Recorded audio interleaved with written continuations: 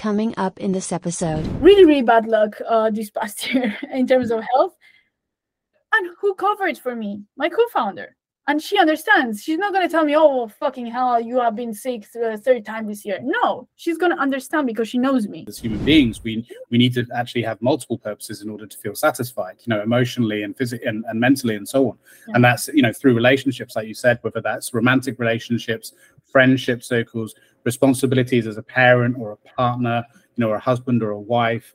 And then, professional, responsibilities too. At the beginning, I wanted to talk to founders that were already fundraised and that had more experience than me. And I've seen so many of them that didn't answer or were a bit rude or didn't even acknowledge my message. And I want to do the contrary of that. I feel like I will be learning from somebody at any point, even if they have less experience than me in X things like fundraising.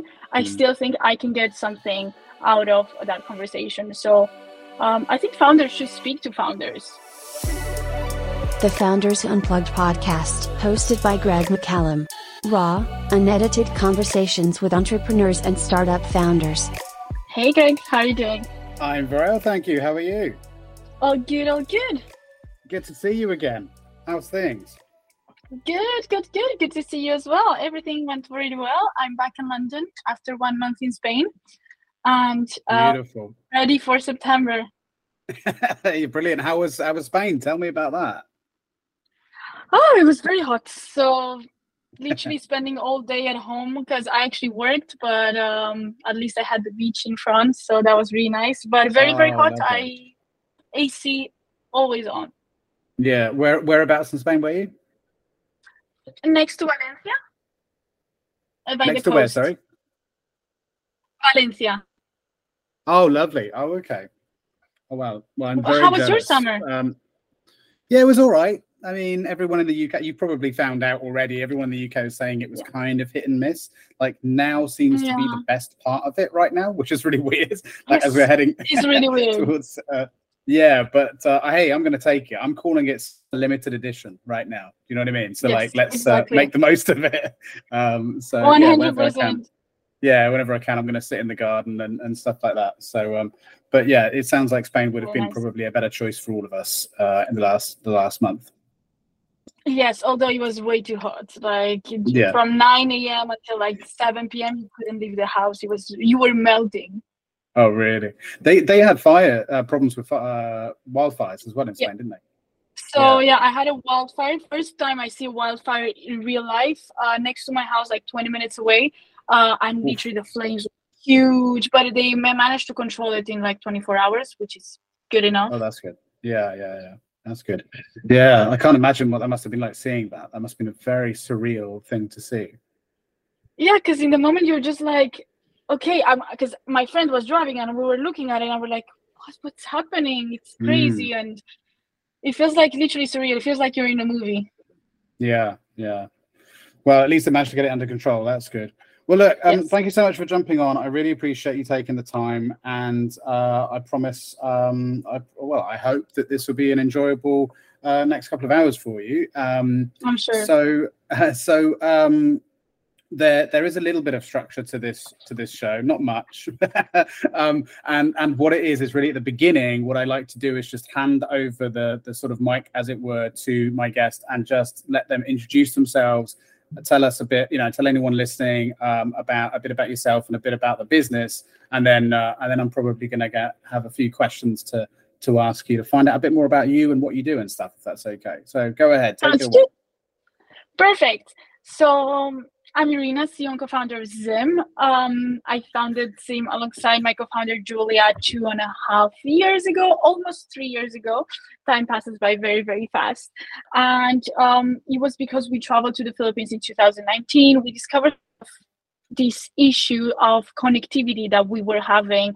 Once we arrived at our travel destination, we had to buy a local SIM card or pay extremely expensive roaming fees. At the time we were students, so definitely had no money for roaming fees. And also we queued to buy a SIM card locally, and it didn't work because we were at a very, very remote part of the island. And that was really frustrating. And then we discovered eSIM technology, which was already developed by Apple, integrated into many devices. And we were like, why is this not used by users everywhere in the world while they're traveling? So we actually decided to create a solution for our own personal issues, and then it became a business. Brilliant. And I see that you're currently crowdfunding on Seedrs as well. So we actually ended that a couple of days ago, and right. we need to remove that from the website. We successfully raised from Seedrs. We achieved 105% of our goals. So that was really, really nice. Amazing. Congratulations. And we have new investors that are going to be affiliates of ZIM that believe in the product, and they'll talk to their friends about it, to the network. So that was kind of the goal of the campaign. Yeah, that's fantastic. Well, congratulations on the successful raise. That's always good to hear. Thank you. So have you, that's it now? Are you done with fundraising for a little while? So you're going to focus on other things, or are you still looking at angels and stuff, or what's the situation there? So that the answer to the question is going to be yes and no. So we are fundraising. Okay. Yes, I think we're always fundraising, and we're always talking to different investors for different opportunities. Maybe not for the current moment, but in the future, we'll definitely need to fundraise again. So yes, we're fundraising, but no, I'm not going to spend as much time as I did in the past months to fundraise. I am actually going to dedicate my time to grow the business and increase revenues and focus on ZIM as a business, not only on the cash flows. That's the ideal answer, because I think that's something that a lot of new CEOs especially don't realize, is you are always technically fundraising. Like you've got to always have your ear to the ground, always find those new relationship opportunities and things like that, because it will come around again quickly. 18-month runway, for example, is like the typical sort of starting runway. That isn't a very long time. Like that goes quick, and the next thing you know, it's like, oh shit, next month I've got to start raising again. So it's a very good mindset to have, that while it's on the to-do list, it's just changing levels of priority, right? Because everything is a priority at the beginning. Everything, 100%, 100%, completely right.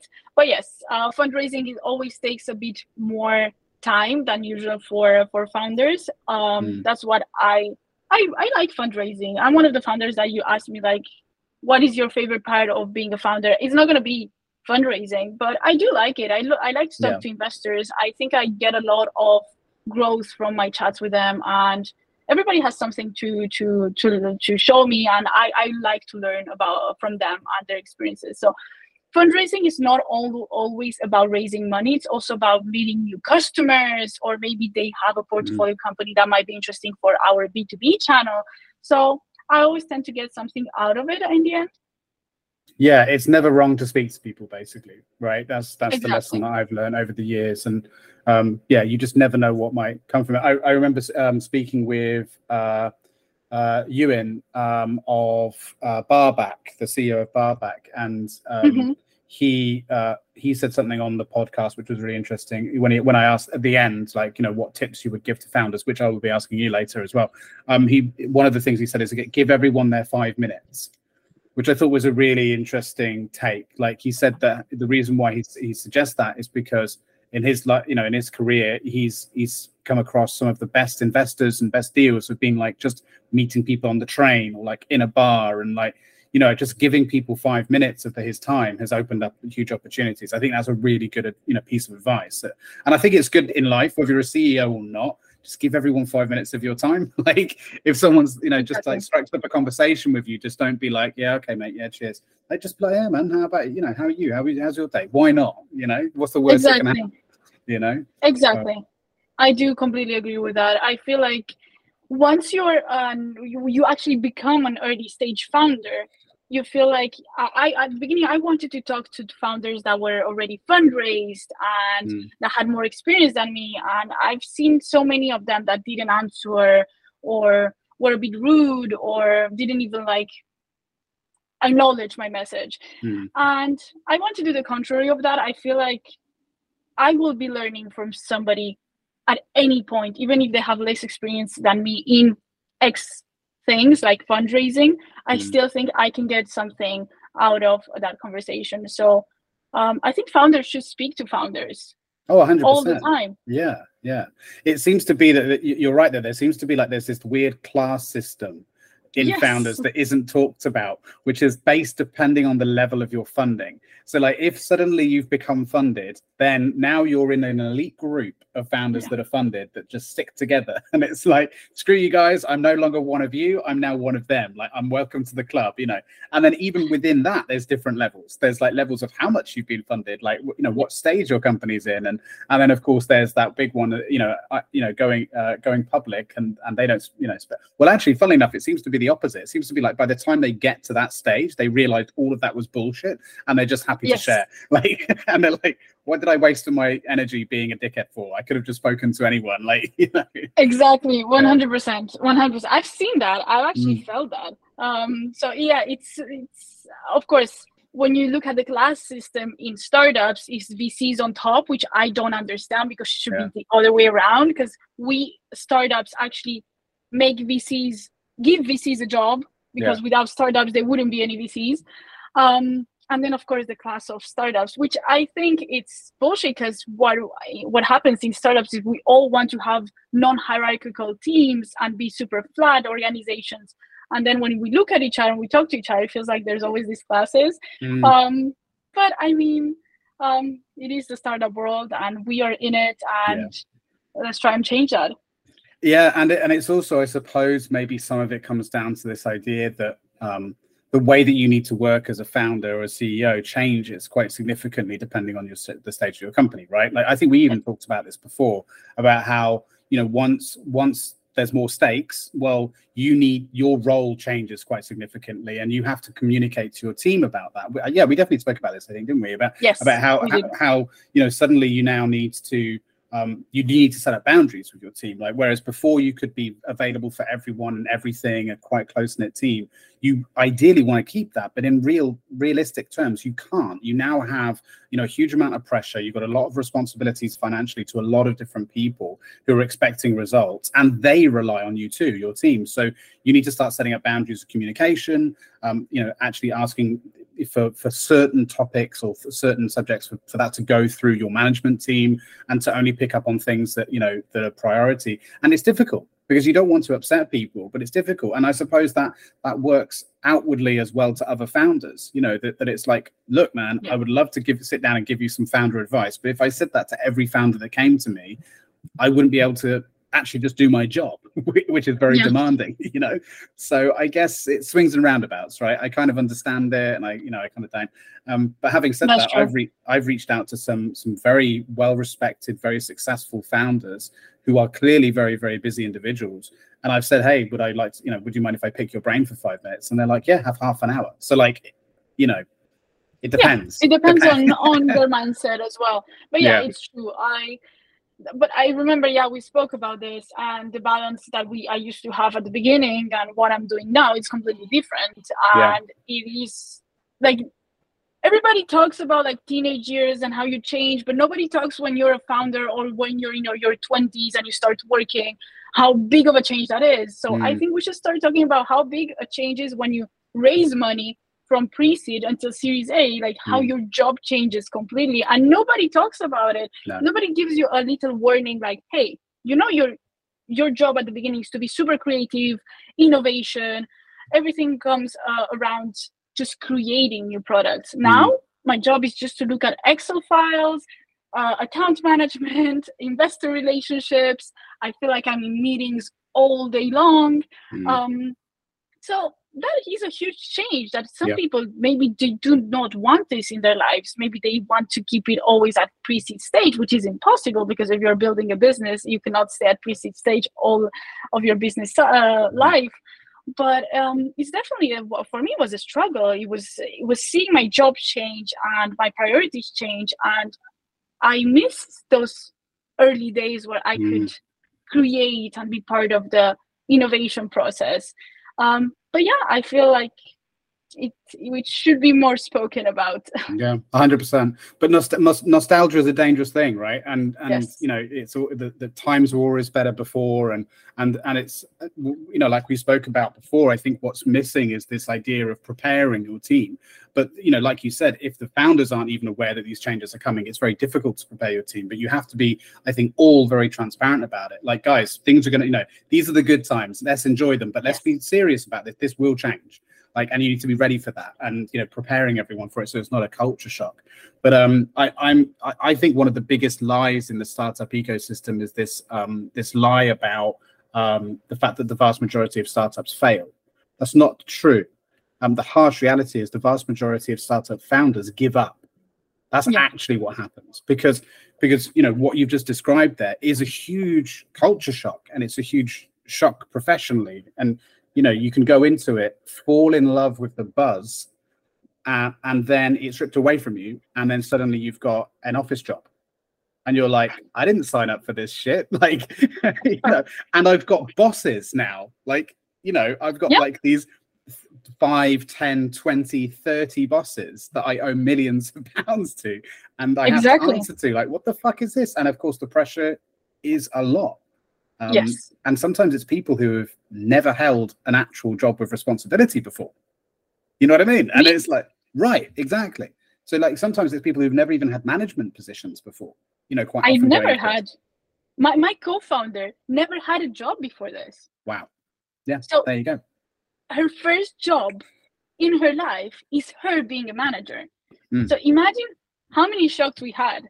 I think, but that actually I think plays a bit to our advantage, because it could, it could be a strength too, because it could mean that you're not bringing bad habits to things or expectations equally. Yeah, we're just learning from others that are doing really great stuff, but at the same time I think we are a bit more relaxed. So when something bad happens, when we are stressed, we just take everything with a pinch of humor. I think that was the best things in the beginning. Like, we call each other and we laugh about it. We're like, who would have said that 2 years ago we would have this problem now? And I think humor, it's really, really important. And when I see, of course, it's hard. It's a hard job to have. Every day it's hard, and you don't know what to expect for next day. And I'm a very OCD person, so I do like organization. I need to organize my days by the minute. That I bring that home as well. I organize my house by the minute as well. So me being in a startup, it's actually shocking, because every day is different, and you cannot really organize your weeks or your months by the minute. So that was a huge shock for me at the beginning. So taking this with a pinch of humor was key for me, not going crazy and saying, I dropped this, I don't want this anymore. I've never said it, and hopefully I hope I never will. And my co-founder is the same. I've never heard her say, what if we drop this? Never, ever, ever. Because we are in it, and we know people depend on us, investors depend on us, and now we are inside. We need to see it through. Yeah, 100%. Don't take yourself too seriously. I think that's a good response to that. Sometimes just try and enjoy it and remember why you're doing it. Like, and exactly. And quite often you can forget. And for the same reason why people, I think, get disillusioned with their jobs in general. It's like they've forgotten the purpose of why they're there, which is to make money. Quite often, like, you know, and so they focus on different things like the drama of the office, or the fact that they didn't get that promotion, or the fact that so and so is getting paid more than them, even though they think they do less. And it's like, dude, just go in, make your money, go home. It's like, you know, you've got a good job, you know, be happy. Perspective is, you know, there are other people out there who would kill for your job. Like, you know, there's sometimes a bit of perspective that needs to be had in situations. And not taking yourself too seriously is, I think, a good start to that. I definitely don't take myself too seriously. It's great. No one else takes me seriously either, though. That's the only problem. But, I'm sure that's not true, but the good thing is true. I don't give a shit. Like. Exactly. Also take things less to the heart. I think I used to be, everything used to be super personal at the beginning. Right. Literally every part of the business, the investor saying no, I felt it personally. The app not running well, I felt it personally. Customers complaining, it was personal. Now I'm like, okay, my life is not my company. I do love what I'm doing, and I love what we are achieving, but if something is not going well, I'm not gonna physically put all my body and my sweat into it. Let's figure it out. We're a team. We can do things really well. We will figure it out, but not take things personal, because it's never personal at this stage. No. It's about the company and how it's going and taking the right decisions. And I think that's really, really important to realize once you're a founder and you have a really bad moment. It's like, it's not personal. And my co-founder actually... Oh, sorry, go ahead. Your co-founder. My co-founder actually laughs, and she's like, what if we have a real job, or not a real job, because this is a job as well, but like a 9-to-6 job, what would happen? I was like, I think we would be really unhappy. Yeah.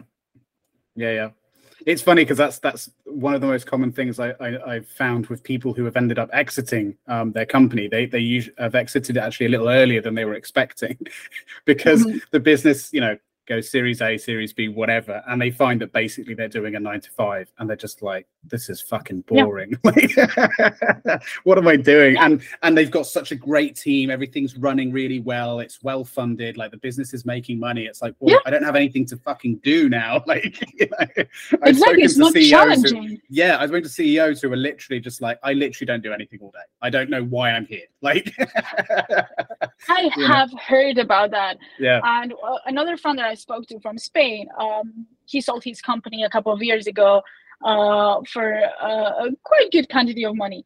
So quite successful exit. And he was like, they kept me there for not doing anything. I wasn't doing anything. I was just there to be there. Like, I could go home and nobody would realize. Yeah, go to board meetings every now and then. Exactly. Write a couple of emails. That's it. Like, just sign some stuff.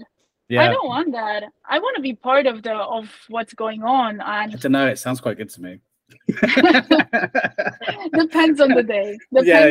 I'm getting older, man. Like, it sounds good to me. Like, by 45, something like that, if I had a job like that, I'd be pretty happy. But I have a theory that's why quite often when you hear about new CEOs coming in, so like, especially when the original CEO exits and then another CEO comes in, usually externally, you hear about them fucking everything up. I have a theory. This is because they come in, they realize there's nothing to do, and they feel like they need to find something to do. So they dismantle everything, right? It's just like, well, let's just see what happens if I pull this apart. Like, you know what I mean? And they do that, and then it all goes wrong. And then they can go, oh, well, this needs fixing now. I've got something to do. And then they go ahead and they fix it. It's this idea I like that they that need. Theory. Yeah. It's you see it a lot. You definitely see a lot of like really, really bad stories about new people coming into a business. And yes, that could be one theory that is actually right. Yeah, well, I've seen it firsthand, especially doing change management consultancy work. A lot of companies I've gone into have been very dubious about hiring another consultant because they've been burnt in the past. And one of the main reasons seems to be because they go in and they actively, and I've even been told this by some consultants, they actively go in to dismantle things and disrupt things so that they have a reason for being there. Because quite often they'll go in and everything is working fairly well, and it's really just a case of fine tuning. And in my career, I've gone into organizations who've wanted to make things leaner or improve certain outcomes, and quite often things are going really well. And I'm like, to be honest, you don't really need me. Like, here's a little, some little things I observed, maybe to watch out for, but really, you don't need me, and I'm missing out on a huge payday. But it's like, whereas other consultants would go in and just be like, let's fucking rip this apart and see what happens, kind of thing. You hear about it all the time, and they want to have the continuous contract too. So they never actually want to fix the problem. It's got to always be a problem. It's like speaking to a cowboy mechanic. They're always going to find something wrong with your car. It's that's 100% true. Yeah. It's like when you go to the doctor, there's always like some vitamin missing, but you're feeling totally fine. But then they find like these little things that you need to go to the pharmacy, buy the little drug or vitamin or whatever, and take it for 1 year, and then go back to the doctor. And it's a never-ending cycle. Well, it's a situational bias, isn't it? Because of the situation is you've been asked to find something wrong. So because of that, you're going to find something wrong. It's like my wife, before she went on maternity leave, works in the NHS with young children. And, she talks a lot about the diagnosis of things like ADHD and things like that. And again, it's like one of those things that, well, it's because so many parents are going to specialists whose job it is to diagnose people with ADHD. Well, they're going to find it because their literal scenario is, I think my son has ADHD. Your job is to detect ADHD. Well, guess what they find? ADHD. Like, because you're looking at it, everything through the perspective of every behavior is linked to ADHD. It's a situational bias. So it's a similar kind of thing, isn't it? If you're going to look for a problem, you'll always find one. Exactly, but that happens with startups as well. I get harassed and I get messaged every day by people who are like, your website is not nice, your Instagram lacks, and we can help you, which is really nice, and I'm sure they could, but maybe at this stage this is not my priority, or I don't have the budget for it. So it's true that I wish I could answer to every email, but at the one point I just can't. Yeah, so and a lot of these are spam bullshit emails. So like, I get them all the time too. It's like, we can see how to improve your website. It's okay, but it could be better. And it's like, fuck off. That's not a good way to start a relationship. Like, what are you talking? Exactly, like, you're insulting me. Yeah, exactly. It's like, yeah, it may not be perfect. Nothing's perfect, but that's not a good way to start an interaction. Like, I have never done that in my career. Like, of going to a business and being like, hey, I like your business, but it's a bit shit. Maybe you need to hire me. Like, you know what I mean? Exactly. Like, that's not. Nobody will hire you at the end because, exactly. No. What if I'm not looking for what you're asking? Like, every person has different priorities. Exactly. I used to do my first ever consulting gigs were in hospitality and catering. So I used to do a lot of work in restaurants, right? And it was a little different there. You had to get work at some point. A lot of my work was through word of mouth, but eventually I started doing independent restaurant reviews. So I would go to a restaurant, I would eat in the restaurant and experience it. And then I would write a sort of report based on what I saw. But it was mostly positive, like, because I learned very early on. I did try doing the sort of like, this person didn't do that very well. There's clearly a need for training here, I tried that approach of just saying everything I saw that was bad and then saying, you should hire me and I can fix it. It never worked, because obviously people's defenses automatically go up. You're insulting them. You're telling them they're doing a bad job. So I changed it, and 90% of the stuff I reviewed was positive, with just a couple of things that I noticed, even if it wasn't the case, and I saw a lot worse. And I was like, I could help with these things, and these things are really important because they link to these things, which links to more money. And so you have to paint the picture and also just put it on a what's the word, a palatable plate. Otherwise, it's just people are going to spit it out, right? To end the food. Exactly. Like, exactly. People don't like for you to tell them that what they're doing is wrong. And I think that will be the case. That was the case 100 years ago, and that will be the case 100 years from now. So I think everybody, even if I said before, don't take things personal, it always feels a bit personal, even if you don't want it to feel personal. So I completely agree. You cannot. That comes with experience too. It comes with experience, And so with that, actually, that's an interesting thing. So you were saying about how neither you or your co-founder have had that sort of experience, and it could be an advantage, could be a disadvantage. But where do you see it's been a disadvantage? Like, have you had to learn some pretty expensive lessons, do you think, as a result of that, or? Yes, we did mistakes. We of course we have done mistakes in the past, mostly at the beginning. Because we were a blank piece of paper in terms of startup world, in terms of investment. We had no network. Both of us, we met each other in Brussels around 15 years ago, and our parents were both expats in the public sector.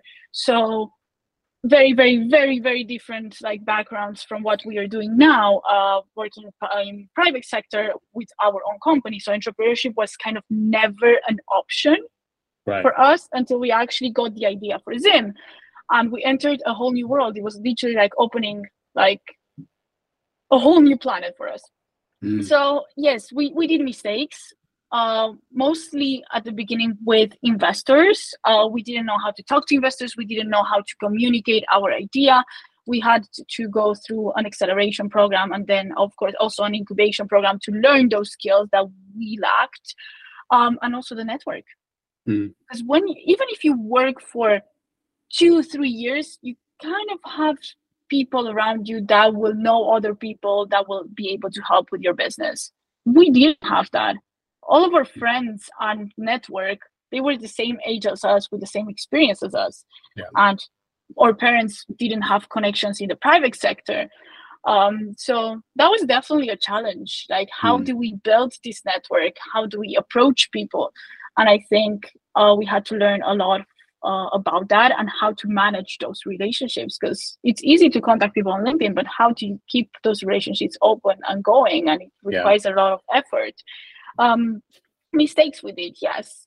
Of course, management mistakes as well, how to manage the team, how to be able to create a nice culture. We had to learn from those mistakes, and it's good that we did them, because we wouldn't be here if we haven't. But definitely now, if we would start again, what we did in 1 year, we could do in 3 months. Yeah. I mean, this is essentially why I have a job. Is to help people, like, solve those problems before they occur. Which has always been a bit of a catch-22, because if you make them help people avoid mistakes, they wonder, were there any mistakes to begin with? Exactly. So, no, that's super interesting. So how did you said you and your co-founder met in Brussels. So what were the circumstances surrounding that? What were you both doing at the time? Were you both studying? Were you what was the situation?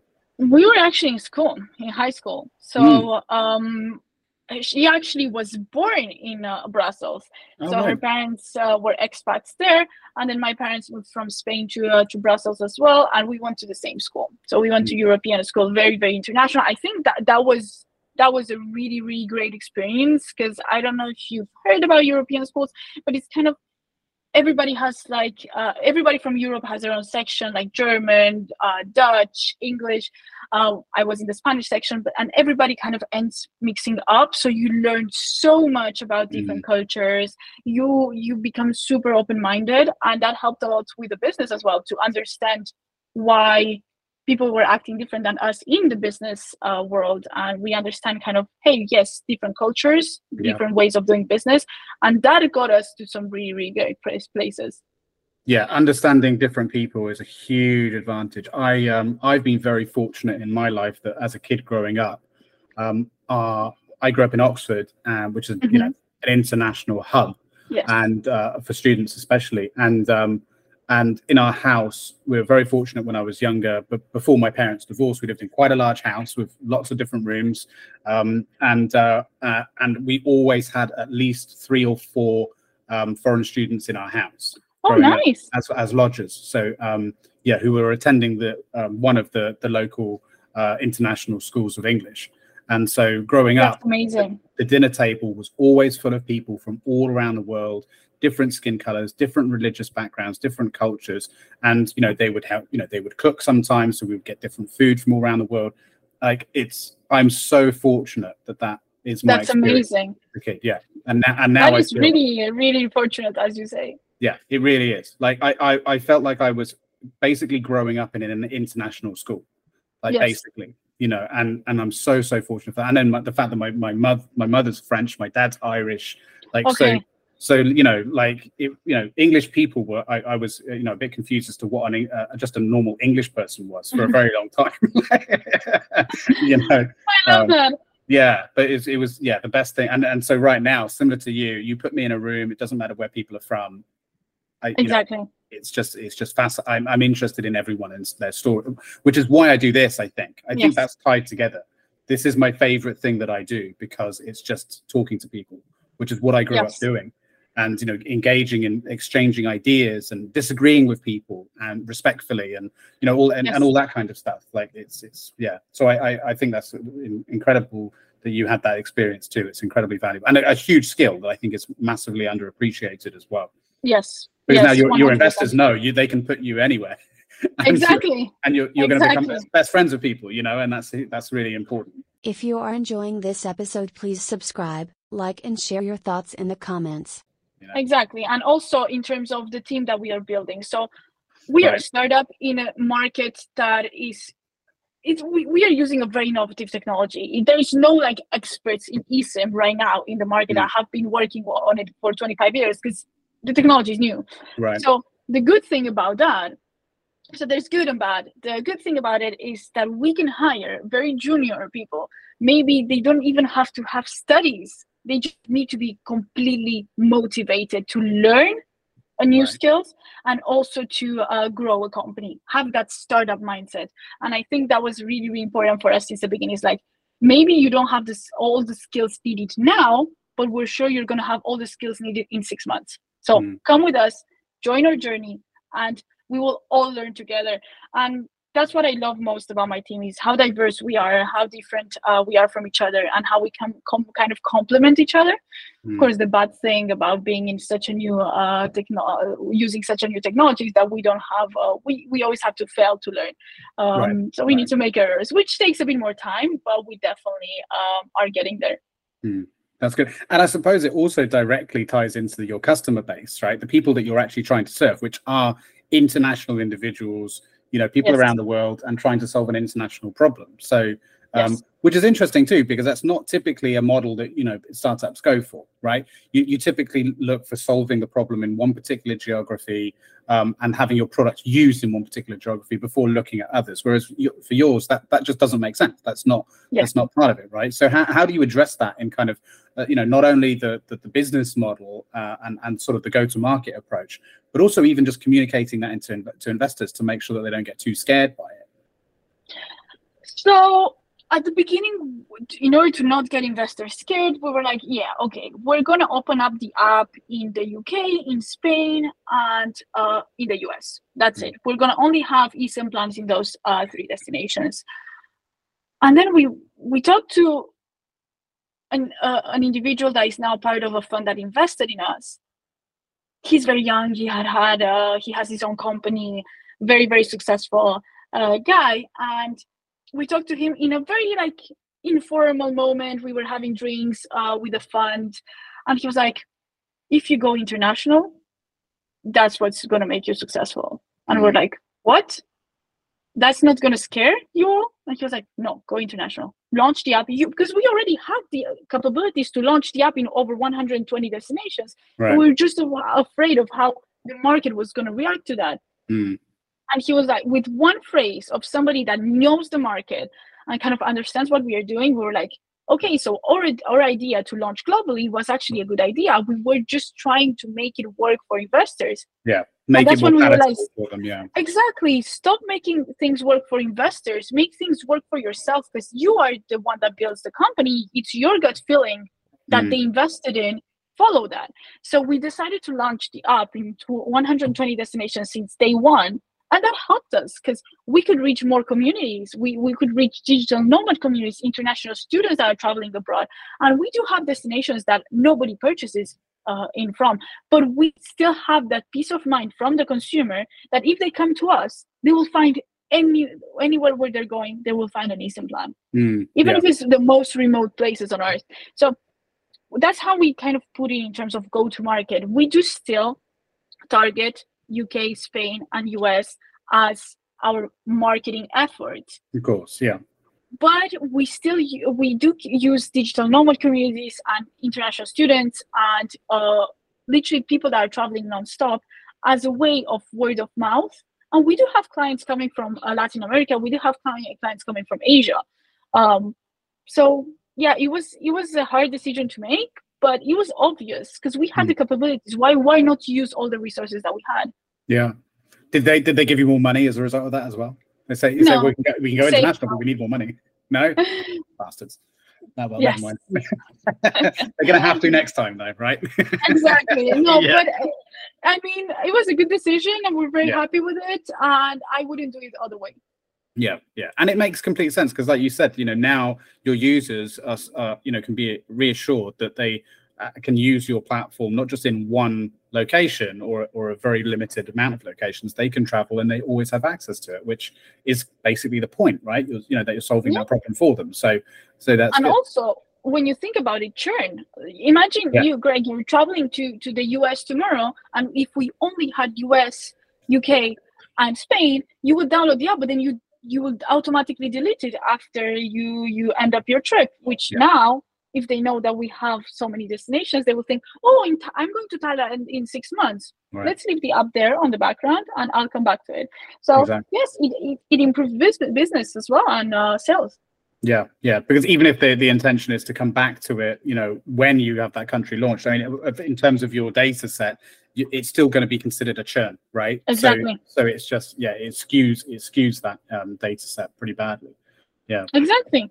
Well, great decision, and I'm glad to hear about it. Did you find that that things become a lot easier with pitching to investors since we met as well, because of the advice I gave you outside of that venue? I love the advice you gave me, and it was really good advice, because we have two options, right, to pitch to investors. We have the VCs that are very number focused, so I think I'm pretty good at that because I'm more analytical. And then we have the angels, where my co-founder, she likes that emotional side of pitching, and I love how she pitches to angel investors. I feel like she connects with the audience really, really well. But the advice you gave me is that it was true. There were not many VCs in that room. There were mostly angels. So I needed to kind of say what was happening, but also add an emotional touch. But definitely that helped a lot.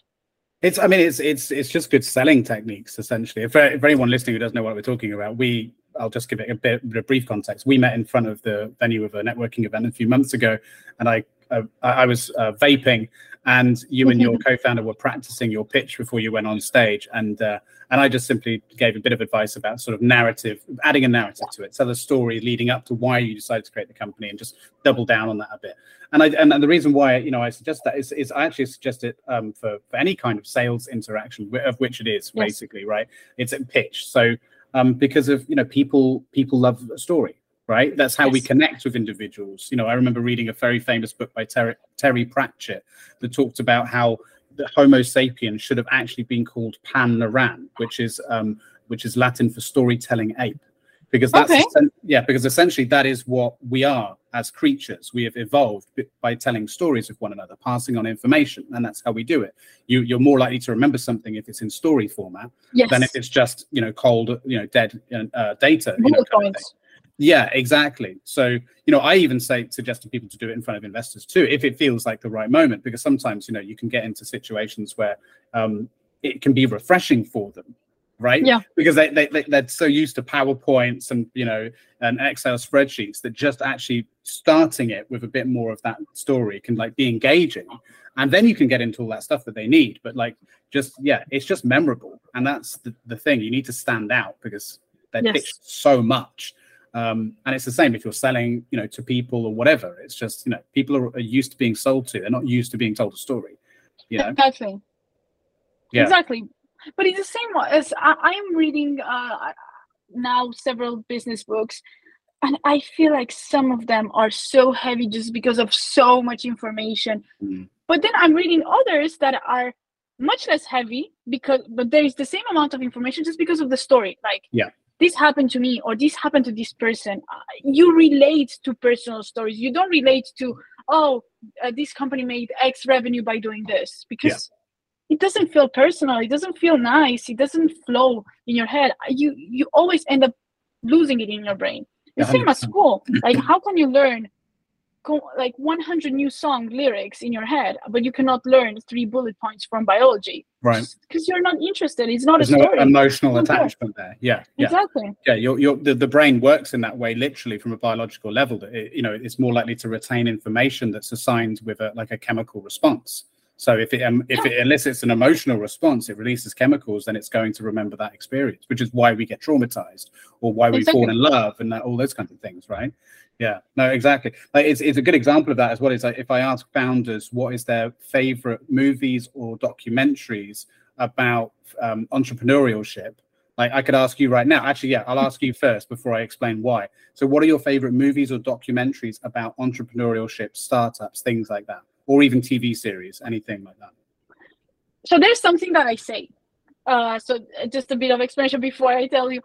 There's something I say sometimes as a joke to my co-founders. So, okay, if this is 100% a joke, well, a joke is not always 100% a joke, but 99.9%. like that. Exactly.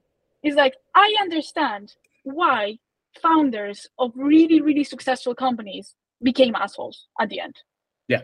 I do understand it, because there's so many things that piss you off that you end up bitter.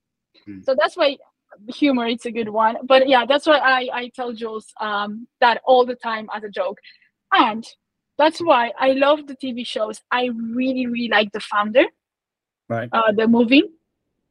I don't remember how it's called now, but the Uber founder, which is a TV show. Right. Okay, I haven't heard of that. Let me check. Because I actually saw it last time my co-founder was over in London. Super Pumped. Oh, okay. Not heard of that. Super Pumped. It's really nice. Yeah. And the founder of the movie you're talking about is the one with Michael Keaton about the McDonald's story. McDonald's. Yeah, and I really also like The Dropout. I think that's a story that we should all know to not repeat. Yeah, it's a warning story, but a very, very, very interesting story. Yeah. Very powerful. Yeah. So let me explain then what I was. So whenever I ask people that question, they never name any documentaries. Okay. But the question was, can you tell me any movies, TV shows, or documentaries that you found? But again, it's because they're not memorable. You've probably seen quite a lot of documentaries, or you may have looked at them and gone, "That looks fucking boring," right? But it's not memorable. You're not going to remember it, but you definitely remember the performance of Michael Keaton and how he screwed over those people, especially when it's more on the negative side of things, right? Because of, like you said, The Dropout is quite a negative story of someone doing things badly. The Founder is a story about someone screwing over the original creators of McDonald's to build an empire. I don't know. Uber, you'll see. I'm not going to spoil you. I'll check it out. But was it a similar kind of thing, I assume, right? Yeah. So yeah, and it's interesting that these stories stick with us. Like a good example of that for the world of sales is The Wolf of Wall Street. People always talk about that movie, right, as like their favorite movie, even though they're salespeople. And it's like, yeah, but you would never do those kinds of things. But it's memorable, and they, and obviously we all have a bias towards negative behavior anyway. So 100%. So yeah, I just always find that super interesting. So narrative is important. It gives everything meaning, Yes. I think that we are trying to do the same for the business, to create kind of a brand that narrates to its customers. We're not going to be like, hey, we offer eSIM plans for £5. No, we want to say, hey, we offer eSIM plans because you need to text your mom while you're abroad. Yeah. And that's essentially what a brand is, right? Which I think people forget about, is a brand isn't just like changing your logo to the rainbow flag every time it's Pride Month. Your brand is your story, and that's what connects with people. And everything you do, if it facilitates that story and expresses that story, people can then have that emotional connection with a company. That's why people have emotional connections with things like Tesla, with things like Uber, or Just Eat, or whatever. People actually have certain connections with companies beyond just the fact that they're useful. Exactly. They buy into it. The emotion of it. So I was reading in a book that the founder of the Dermatologica, which is a skincare brand, she was saying that the worst thing in business is being neutral. Like you want people to hate you a bit, and you want people to love you, but you don't want people to just think, yeah, it's okay. I don't care. Because like not giving a crap about your brand is what is going to make you lose customers and ruin your business. So you always need to have a passion and emotion, create something in the customer, not just leave them indifferent saying, okay, yeah, I use this, I'm not going to care anymore. That's a really good point. And it's interesting because if you see a lot of companies, big companies make, controversial decisions in their marketing or things like that. And, I think some of us know it's intentional. Like you said, negative attention, any press is good press, right?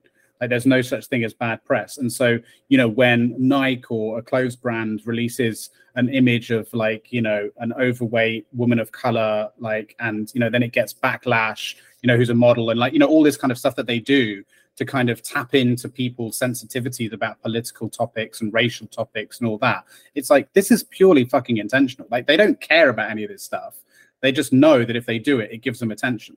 Yeah, which is absolutely bullshit. The first example that popped into my mind was what Balenciaga did as well. It's absolutely crazy. I mean, everybody thinks, they did. So they did images that was related to some sects and cults and child abuse. Yes, it was really, really, really bad. But what happened?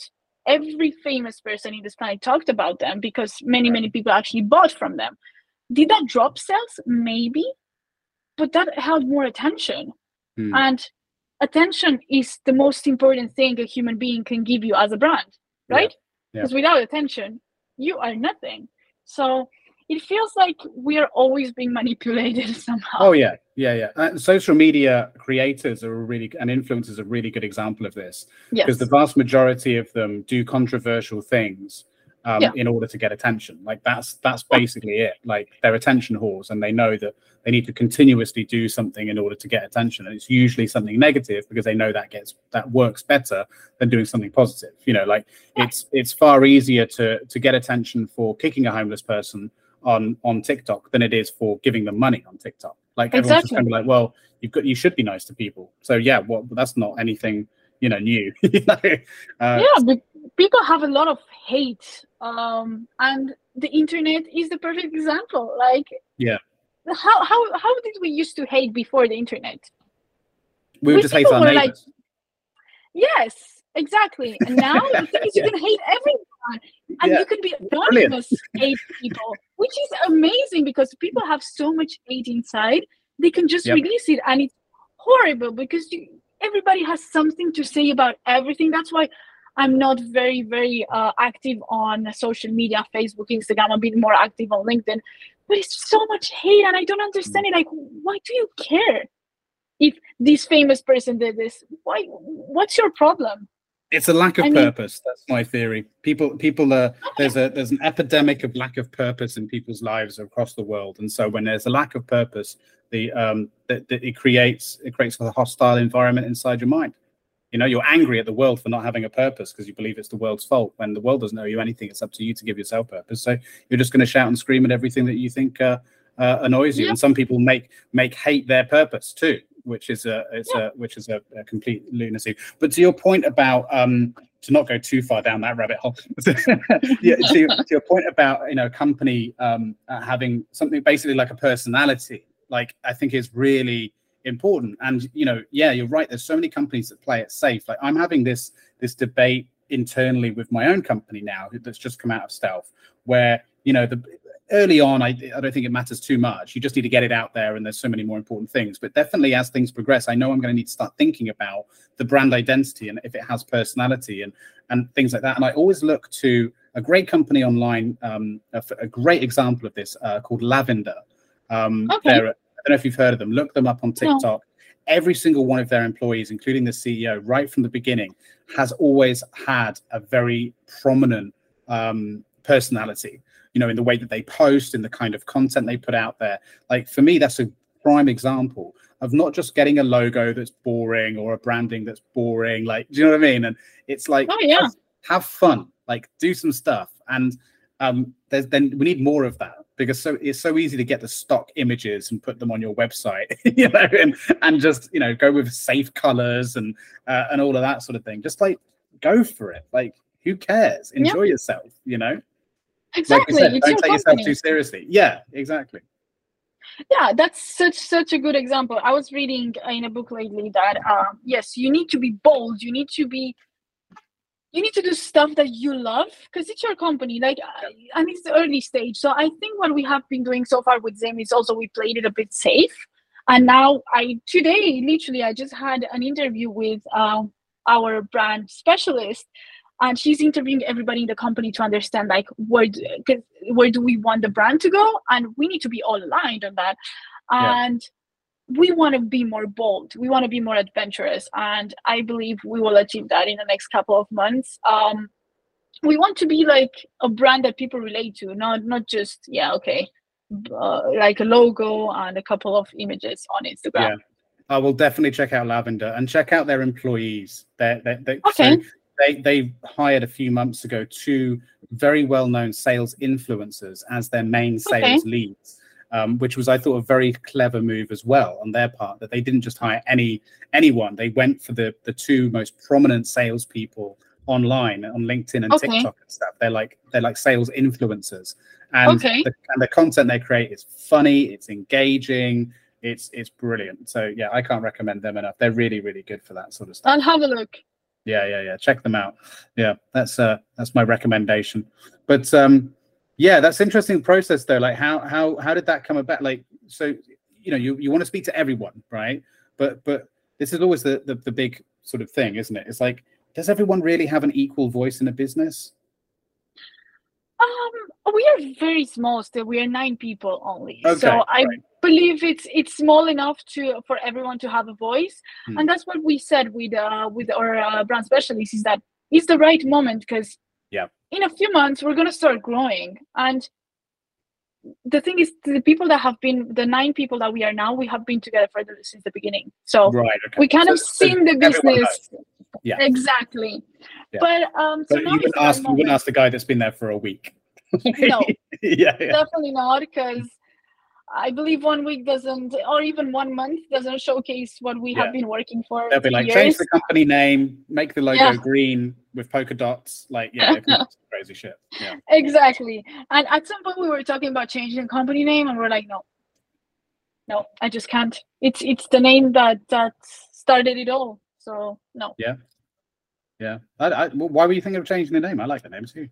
Why did that even come up? Because ZIM actually started as a joke.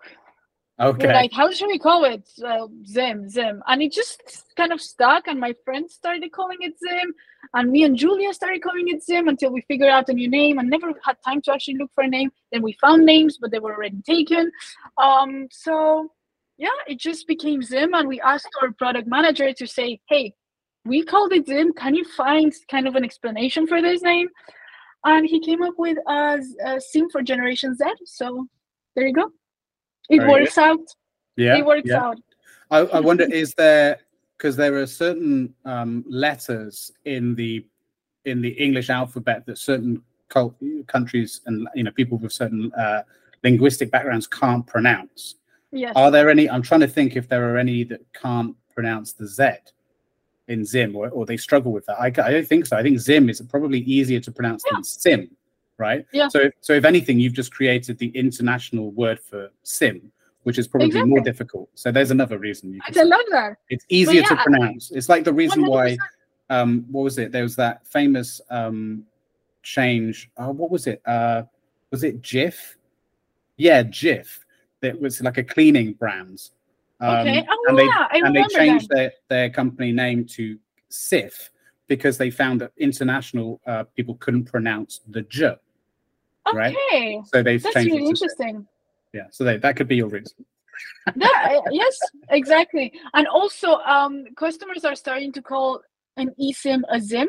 So that's great. I'm happy with that. Like, they're like, my ZIM doesn't work, or my ZIM is doing this, and I'm like, okay, I'll take it. That's good. It's like the new Google. You're going to end up in the dictionary. Exactly. Yeah. Hopefully one day. When we'll end up in the dictionary, we'll have a beer. Yeah. Actually, I wonder if there is a definition of the word ZIM. Define ZIM. Let's see what it says. Are you asking ChatGPT? No, just Google. Abbreviation of Zimbabwe. Yeah, I know. Okay. That's it. That's nothing else. So yeah. We have had issues with that, actually. Urban Dictionary. Oh, really? That's come up, has it? So the Twitter handle for ZIM is held by a Zimbabwean community, and they haven't used their handle for your decades. Your audio's gone really weird all of a sudden. Your audio is really weird as well. Oh, okay. I haven't done anything on my end. Are your pods running out of battery? Maybe. Oh yes, I can hear you now. Can you hear me now? Yes, there we are. Yeah, that's better. Yeah, sorry, you were saying about ZIM. So what Twitter was it that was taken or something? Yeah, so the Twitter handle that we needed for the company was ZIM. It was actually taken by a Zimbabwean community, and they haven't used it for decades. So we actually wanted to get it back, but it's been a bit of a hassle. So yeah, we have had connections with Zimbabwean companies and the country itself. So yeah, I mean, Yeah, it is what it is. But a potentially baked in branding audience there already in Zimbabwe that could use the product because Exactly. it resonates with them straight away. I do see as well in the Urban Dictionary, there's something related to Zimala, a silly kind of ditzy, absent-minded person. Oh, I've never heard of that before. never heard of that. I'm pretty sure that Urban Dictionary just makes shit up at this point. There you go. Yeah, so you mentioned there about growth over the next couple of months. Now, that's always a scary thing, and I know we spoke about that before as well. But what is that sort of roadmap of growth looking like? Does it feel like that you've plotted out the last couple of months? Because, like you said, to your own admission, you like to plan things quite meticulously. Do you feel like that it's a pretty clear path of what the rest of this year is going to look like into maybe Q1 of next year?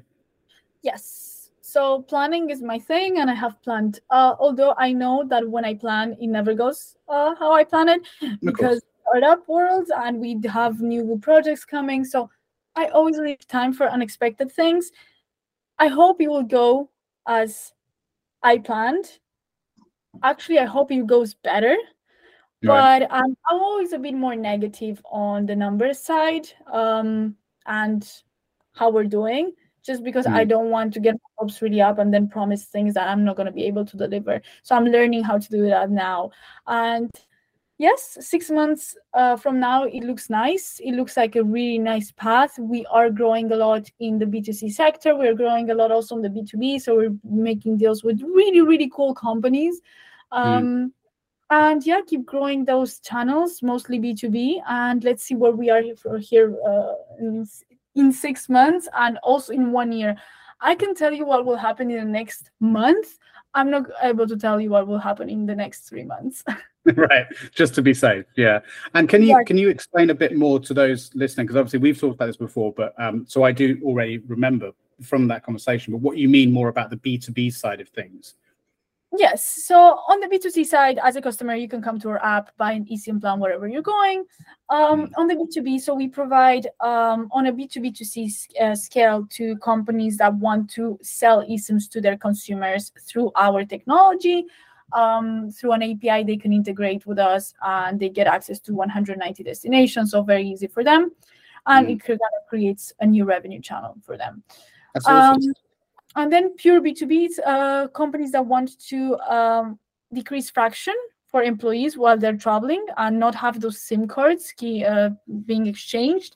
And also they want to reduce roaming costs. So we do have companies that have a lot of employees traveling and they just need an eSIM management portal. We assign eSIMs to their consumers and their employees, and that's it. That's awesome. So what kind of companies are you working with in sort of both of these scenarios typically? Like corporations, I imagine, for the latter one, but for the first one, what sort of businesses generally want to be resellers? Travel and mobility, everything that has travelers as a center of their consumers, it could be a partner of ours. So like travel agents and things like that. Yeah, we can have travel agents, but also travel tech companies that offer, for example, Booking.com would be a great, amazing partner. Hey, Booking, if you're listening to this, drop me a DM. And if you're listening to this, leave a comment because that would be really good for the reach of this episode. and some free credits for our next travel. That would be amazing. Yeah, definitely. Asking for a bit too much here, but yes, for these type of companies would be amazing partners. Yeah. Oh, and also Booking.com, if you're listening, stop fucking me over on the room. Every time I book, I always get a different room. Stop fucking me over. Right. Yeah, it's annoying. Oh. Yeah. If I book through, I actually stopped booking through Booking.com now, to be completely transparent, because every time I would book a room, there would be like this small print that you would miss. I learned quickly to find it, but they would say, sometimes the room that we show might not be available. And I remember one time going, I think it was even on a honeymoon. My wife and I, and we went, well, not like the official honeymoon, but like a hotel we went to after the wedding for like a day or two. And they were like, oh, sorry, no, that room isn't available. And I was like, well, we booked it through Booking.com. It's like, yeah, their policy isn't great, that they show that it's available even though it's not. But luckily they sorted us out. But I remember being very annoyed and then deciding not to use them again, because I don't think that was the first time that happened either. So yeah, they gave us 2 separate beds. Oh, no way. Yeah. It's like, Jesus, we haven't been married that long. It's only been a day. Yeah, now that'll be fine. We've been married 5 years. That'd be great. But maybe not there.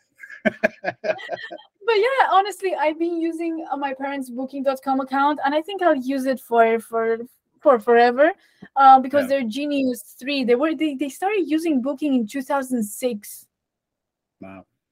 I think that's when they started, or 2011, but that was years ago. So they have so many points that I'm enjoying that. Yeah, definitely. Yeah, well, it's probably my fault for just not reading the small print. But yeah, they would be a great partner because of the vast majority of the people that would be using their services. And then I suppose any other areas you can book similar sort of things for travel would be great. So how are those talks going? Like maybe not with Booking.com. I don't know. Maybe you are speaking with them, but how are these sort of partnerships developing and these other B2B things going? Are they going quite well? So yes, it is a channel that we are exploiting quite a lot. So it's both my co-founder and I who are exploring it at the moment. Right. We are looking to hire somebody in the next months to actually take care of this channel for us, because we are being way too busy to focus 100% on this channel. But they're going well. We are doing a lot of warm leads. We are having a lot of inbound as well. So I do believe we need to start exploring outbound, because there's a lot of potential there. But we are doing really, really cool project that we feel very related to. So we are working with a project, I don't know if I can say it, but with a railway company. We need to with a railway company, and it feels very close to heart because it targets travelers. We target travelers. We love their company values, and we hope that this will give example to other companies to join our B2B channel. Yeah, there's someone I'm going to have to introduce you to, actually. I'm going to, at some point. I'm not sure what you guys could maybe do together, but he's actually a client of mine that I work with. He's the CEO and co-founder of an app called Zonda, which is an international travel game, basically. So it gamifies travel. So you get points when you visit different places, and it kind of just encourages you to explore. It's a beautifully designed platform. He's got thousands of users all across the world who are using the platform, and it's just really interesting. I don't know what maybe you could do together, but he's an early stage startup too. Nice. But I wonder if maybe there's some crossover there because of that. 100%. It's a really interesting thing that he's doing, and obviously you'd be serving the same sort of, for the most part, the same sort of community. He gets a lot of people who like to explore locally too, but equally internationally is kind of like his main thing. So I'll introduce you maybe after this. Yeah, he's a lovely guy, very interesting guy too, and that'd be interesting.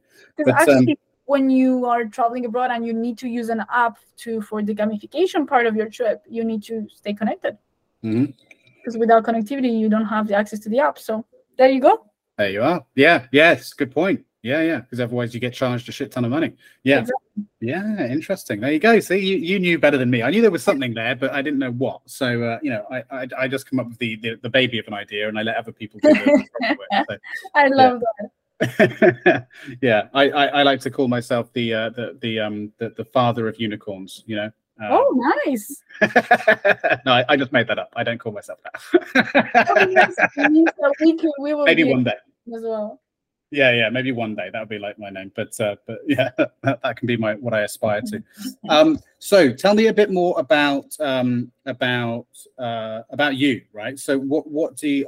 Because look, this is like going back to what we were talking about personality and story and stuff like that. This is why I also love doing this. There's another reason is I think it affords people founders the opportunity to tell their story beyond just how the company started and stuff, but also about them. So like, tell me a bit more about you. What do you like doing outside of all of this nonsense? Do you have time for hobbies? Do you have time for socializing?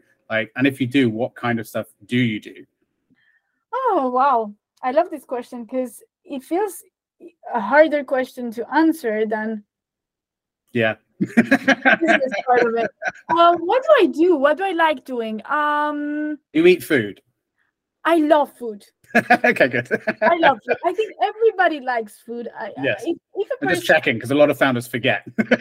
No. I love food. So if somebody doesn't love food, it's not to be trusted. Because I agree. And plus, right now I'm living in London. I'm experiencing so many different cuisines. So definitely that's a hobby. If eating can be called a hobby. I would say so. Yeah. because I don't really cook that much, and if I cook, I only cook the same thing all over and over again. So definitely cooking is not a hobby. I try to do some sports. I'm starting to enjoy Pilates more than any other thing right now. I do love swimming, but I'm in London and I do not have access to a pool, so that doesn't happen very often. But when I go back home in Spain, I do swim a lot. There's a big river in London. Oh yes, because that's very feasible on I would be already dead if I would swim the river. And I do like, I socialize with my friends. I see people on the weekends. So you make time when you want to make time, and everybody that says, yeah, I'm too busy, it means they just don't want to make time. So I do give myself time to see my friends, to see the people I love, and spend time with them. And yes, I am very focused on the company right now, but I do have also a personal life, which I love. And I'm going on holiday for 1 week starting tomorrow. And excellent. Yes. Excellent. Where are you going? To Indonesia. Oh, wow. Beautiful. Are you going just by yourself or with some friends or family? With a partner. Sorry? With my partner. Oh, wow. Okay, awesome. That's great. Yes. Yeah. So what kind of holidays do you like? Do you like the sort of resort, put your feet up next to a pool and a cocktail kind of holiday, or more sort of traveling, exploring, that kind of thing? Both. I like the mixture of both. So I like to in the after, like maybe I do not like waking up super early when I'm on holiday, because I already do that on my day-to-day basis. It doesn't feel like holiday anymore. But I do like to spend some time relaxing, but I also like to see stuff and being a tourist. I like being a tourist. I like also feeling the local culture, but I like being a tourist. I like to see touristy things. Mostly when I'm outside of Europe, I think it's key to kind of understand the country that you're visiting as well. Try new foods. It's actually the second time I'm able to use ZIM as a traveler rather than a business owner. Oh, really? Since we started business, because I haven't had time. I haven't traveled internationally outside of Europe since 2019. So you could do it more and just say that it's company research. Yes, we're actually going to Vegas in 2 weeks with my co-founder for Mobile World Congress, and it's also an excuse to just gamble. I mean, Vegas doesn't have.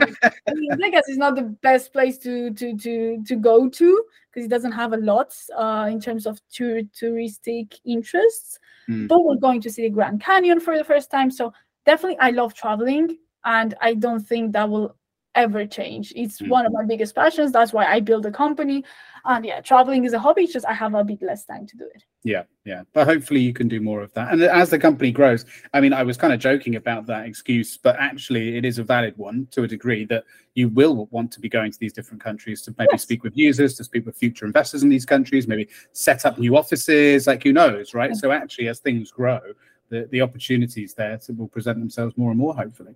Exactly. And I do love that. But it's true that I do love travel, but sometimes travel doesn't love me back, because I get very, very jet lagged, very sick. So I need to kind of find that balance, because I see many people that travel nonstop, and I couldn't be a digital nomad, but I would love to have that lifestyle. Yeah, I know a few people that just basically live in airports, and I just don't understand how they can do that. Like, it's not for me. Yeah, no, that seems like a crazy lifestyle. Like, it's one thing to commute. Our generation can't even commute to work, at half an hour away, let alone like in a different time zone. Exactly. Yeah. Well, that's great. And you mentioned about your friends, like so a common theme that I've found in speaking with founders over the years is that they found it quite difficult to maintain relationships with their group of friends as they've gone into entrepreneurialism and as they've started founding their own companies, because they found that there's a bit of a distance that comes between them quite often, because of the shared experiences are no longer the same and so on. How have you managed to navigate that with your personal relationships? Have you found that difficult at all, or? Yes. The good thing is I'm doing this experience with my best friend, who is my co-founder. So we're actually really, really good friends before we started this. Right. We had to care a lot of our relationship, because it's hard, because at some point you only talk about business and you kind of forget the personal side of friendship. And we had to kind of talk about it and say, yeah, we are still friends. We still need to talk about each other and our lives and still show appreciation, because we are not only business partners. We also had a relationship before this. And that, for us, it has been going really, really well. We just have this really good relationship where we can talk about anything at all times without fighting or getting mad at each other. If there's things that we disagree on, we talk about it. So that has definitely helped my startup journey, because working with somebody that is always there for you emotionally, it's really, really, really great. And also our relationship as friends, I would say it hasn't improved, but it hasn't gone worse. Right. So it's still there, and we're still really good friends. With my other groups of friends, so it depends on the person. With some persons, maybe because I have more, we are more distanced physically, because most of my friends are back in Spain. You get a bit more separated emotionally as well, because maybe I don't have time to call them at all times as we did before. And my friends were really supportive and are still being very supportive till now. So they are also quite interested. At the beginning, they were a bit more hesitant. Like, what are you doing? Now they get a bit more interested. So they ask. Now that you're funded, right? That's exactly. Damn it. They've been more interested, and they ask questions, and it feels like they find it interesting. It's true that maybe we don't have the same things. Like on my day-to-day basis, I discuss $1 million investments, and they discuss where they are going to go out that night, so different topics of discussion, but we still find a common ground. So my relationship has been good with my friends so far. I think I also am the type of person that nurtures it. And on my weekends, when I spend time with them, I spend time with them. I feel like it depends on the person. And also I tend to choose my relationships quite well. So I have friends that are very close that I know they're going to bring me value. And I don't tend to go near toxic people. I hope so, at least. That's my perception. So yeah, for me, has been a good experience so far. That's really good to hear, because I think, and I think a lot of people listening to this could take a lot away from that, what you just said, because of so many people I've spoken to have found that it's completely fallen apart, their social life, and I think one of the main bits is that you touched on there is about like the things that you talk about versus the things that they talk about, and they're just like, this is boring, especially if they're so used to a hectic day, talking to, like you said, about all of the intricacies of business, or having conversations like this that they find, intellectually and emotionally stimulating. They then sort of sit down with their friends and just like, they're like, this is nothing. Like, what are we talking about? And they feel very distant from that, and vice versa. Their friends feel the same way. So I think what you've described there is a really important thing to do, which is to nurture those relationships regardless, because they're important. And these are people that you love and love you, and don't let it go necessarily, unless they're toxic, obviously. Then exactly. And also, you don't need to talk about business 24/7. If you're on a day-to-day basis, if 9 to 9 you're all talking about business from Monday to Friday, don't you want to like take a beer with your friends and just talk about normal stuff, like what did you eat and how did you prepare that, and where are we going to drink tonight, on what games should we play? These type of conversations that normal human beings have, it's really important to keep that, because otherwise you're never going to disconnect from your work, and never disconnecting will make you literally lose yourself in the process. And if you lose yourself, then the business is going to be lost as well. So it's like kind of a circle. You cannot just be a business person 24/7. You need to be a friend, you need to be a partner, you need to be, if you have kids, a dad, a mom, etc. You need to be several different personalities in order for you not to lose your mind. Yeah, no, you're absolutely right. And like to that comment I made earlier about people not having purpose, like, I think that's a common mistake people make, is that they believe purpose means having one purpose, and in fact that doesn't satisfy our emotional and intellectual needs. A friendly reminder to share this episode with your network, subscribe for more, and join the conversation in the comments. It really helps us out. Thank you. As human beings, we need to actually have multiple purposes in order to feel satisfied, emotionally and physically and mentally and so on. And that's, through relationships, like you said, whether that's romantic relationships, friendship circles, responsibilities as a parent or a partner, or a husband or a wife, and then professional, responsibilities too. There's like there's a couple of things that need to be fulfilled there. And if all those boxes are ticked, you generally find you have a fairly well-rounded, stable individual who is happy in life, and that's like considered to be a standard in psychology. As long as those things are fulfilled, the person is likely to succeed. But if something is missing, then there could be problems, along the road. How has your partner been throughout the whole process? Has he had to put up with you ripping your hair out at points and stuff, I imagine? I think everyone next to me had to see that. Even my parents saw me in really, really bad moments. My family. That's what they're there for, though, right? Yeah, it's exactly. Because otherwise, if you're alone, you would go completely crazy. And I had really, really bad moments. I had really, really great moments as well. So I think there's a balance. I'm going to have really bad moments in any job, right? Yeah. You always will have really bad moments in any type of path that you're going to take. Life is not easy. I mean, I think everybody wants what they don't have. I would in the hard moments, I think, oh my God, I would love to have a normal, steady job that pays me X amount of money. But then I know I don't actually mean that. We all think that at some point. We all think that. We're like, what the fuck am I doing this for? I just kept the 9 to 5. Why don't I just go work at McDonald's? This is all bullshit. And then you're like, you wake up the next day and you're like, no, that's crazy. Yeah, exactly. And I love that because everybody goes through that. When I tell to my family, to my friends, they're all like, but it happens to us every day. And some of them are like, I wish I could be you. And I was like, no, I wish I could be you.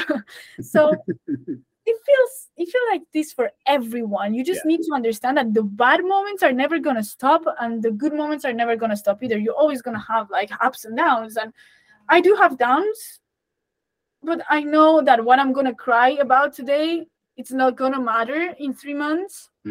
So it's like you said, not taking things too personally. Exactly. Is the key to that, because it's not going to help solve the problem. I mean, and I've always had that opinion for everything in life, which is, if you dwell on something and have an emotional response to it, or at least too emotional, don't rob yourself of feeling. But like, if it's too an emotional response, that's not going to, start getting the problem solved. You need to sit down and start using your brain, not your heart, But I had a really interesting conversation in the last episode with 2 co-founders who we started talking about their faith. Their faith become a very prominent discussion. Pretty much the whole second half of the episode, actually, we were talking primarily about how their faith plays a really important part in the way that they approach running the company and dealing with hardship and all that kind of stuff. And I thought that was really interesting, and I'd not had that conversation before, and it really opened my mind up to things. And a lot of what they were saying was that, when they encounter difficulties and things like that they can relate that to just being part of God's plan, and that they know that because of that there's a comfort that they don't need to overreact. They can just kind of take it as it comes, deal with it and move on, and not hold on to it because of that. And I thought that was really quite awesome to hear, that's because of, I think we all found different ways of getting to that same conclusion and the same way of dealing with it, but for them it was their faith that got them there, which I thought was super interesting. What do you think is your motivational forces behind you getting to that point? Is it something similar? Is it something spiritual, or is it more just lived experience? And what do you think? I think it's not faith. I'm not a spiritual person. What is it? It's making myself proud. Right. I think it's a big part of it. Making my parents proud as well, because I think at the beginning they didn't actually believe that we were going to go anywhere. Right. And they're seeing this growing and it makes them happy, I hope. And I just really love what I'm doing. I feel like I wouldn't be better anywhere else at the moment. And I think that gives me a lot of motivation. And then finally, my biggest motivation is my co-founder. So if I have a bad day, I call him, we have a laugh, and we keep going. So, and I think I hope it's the case for her as well. I do believe I motivate her as well. And having a good co-founder or somebody that you can rely on, I think is motivation, because there are days that I'm like, fuck this shit. Yeah. Like literally, it's not worth it. And we talk about it and realize, and she's like, you don't realize how lucky we are to do what we are doing. And then, of course, it puts you to think, and you're like, okay, yes, you're right. Somebody asked me from a VC that they do behavioral investments. So they actually talk to the founders about their behaviors and ask really weird questions. Like, if you could be a dog, what dog would you be? But the question that was interesting to me was like, what would make you leave your business today? Interesting question. What would you say? What would I say? Yeah. Fucking hell, I honestly don't know. Like, I think the obvious answer would be like a shit ton of money, right? But even then, thinking about it, it's like, no, but leave your business today. Like, you need to go out of the door and never look back. That's crazy. Yeah, I don't think I can answer that question, to be honest. But yeah, because like I said, the obvious instinctive answer that comes to mind straight away when you hear that is, well, a shit ton of money, because then, you know, that's the whole point. And I'm like, no, but that isn't the only reason why I do this. Yeah. So actually, if I had a shit ton of money, I would probably want to just keep doing what I'm doing, and then there wouldn't be enough to stop what I'm doing. I get more out of it than money, you know. So what I answered, I didn't even thought about the money at that stage. I was like so lost about the question. And the only answer I had at the moment is if my co-founder leaves, I would leave as well. Right. Yeah. And then they asked me like, why would your co-founder leave? And I was like, I don't know. You have to ask her. If you left. So then it's an impossible situation. Yeah. I said, I don't know. Like, you have to ask her that question. Like, my interview's over now. Yeah. It's a really interesting question. I suppose for me, it would depend on which business we're talking about as well. But yeah, no, that's a really interesting question. And I think you answered that question perfectly, by the way. I'm not sure. They never invested, so. Oh, well, fuck them then. No, it's a stupid question. I take back what I said. It's not an interesting question. It's a stupid question. It was an interesting chat. It was definitely an interesting chat. And I do have a really good relationship with the person that handles that works in that fund. So yeah, it's been fun. Well, I mean, I suppose for me that's the ideal answer, but actually maybe for an investor that's a red flag, because it's like, well, if we need to fire this person, or if they're underperforming, you know, can we expect this person to make a tough decision? And that's quite often a consideration for a lot of investors about personal relationships between co-founders and other founding members. It's like, you know, if you're friends with them, if you're married with them, or if you have a romantic relationship with them, can you make hard decisions with them? And if you can't, then they're like, no, which is why so many founders who are romantically involved don't get funding. Exactly. Yeah, I know that. But for us, we are really good friends. If at some point a decision needs to be made, one of us leaving, I think we would talk about it. Of course, that has never been the case so far. But yes, definitely, it would be a hard decision. And honestly, like, I've seen co-founders that they didn't know each other before, like really well before they co-founded a company, and it went like shit because the relationship was really, really bad because literally they didn't know how to handle each other. So what's better, having a really successful company with two people that know each other very, very well, but you cannot kick any of them out if you don't kick both, or have a company that's going really shit because the co-founders don't know each other, but you can kick one out. So at the end of it, the VCs have to, and investors in general, they have to take a decision, and it's their own problem. It's always a gamble. I think, you know, their job is to just mitigate risk, to assess risk and mitigate it. And, you know, they do that in a number of ways that you and I probably won't fully understand. But but you know, this must be a calculation, right? Does the benefit outweigh the risk, and that's all part of the consideration. But to your point about you and your co-founder, like how have you ever had to deal with, you know, it must be quite difficult to navigate certain situations, right? But given your personal relationship, like, have you ever found yourself in sort of difficult situation where you've had to, you know, take them aside, you know, and say, look, I'm not too happy about this, and if so, like, how did that go? Basically, did it go? You know, do you feel like that the relationship is strong enough, that the co-founder relationship is strong enough that you were able to transcend that and just get through it, or did it maybe in the beginning feel a little bit strange and cause some problems? No. So even if personally we are disagreeing, like on personal life matters, not the business matters. Right. We are not maybe looking at the same page at the moment, and we are literally not mad at each other, but just not happy. Yeah. We wouldn't let that interfere with the business ever. And in business matters, so far so good. We have had a couple of disagreements, but never something major that would fuck our relationship up. Yeah.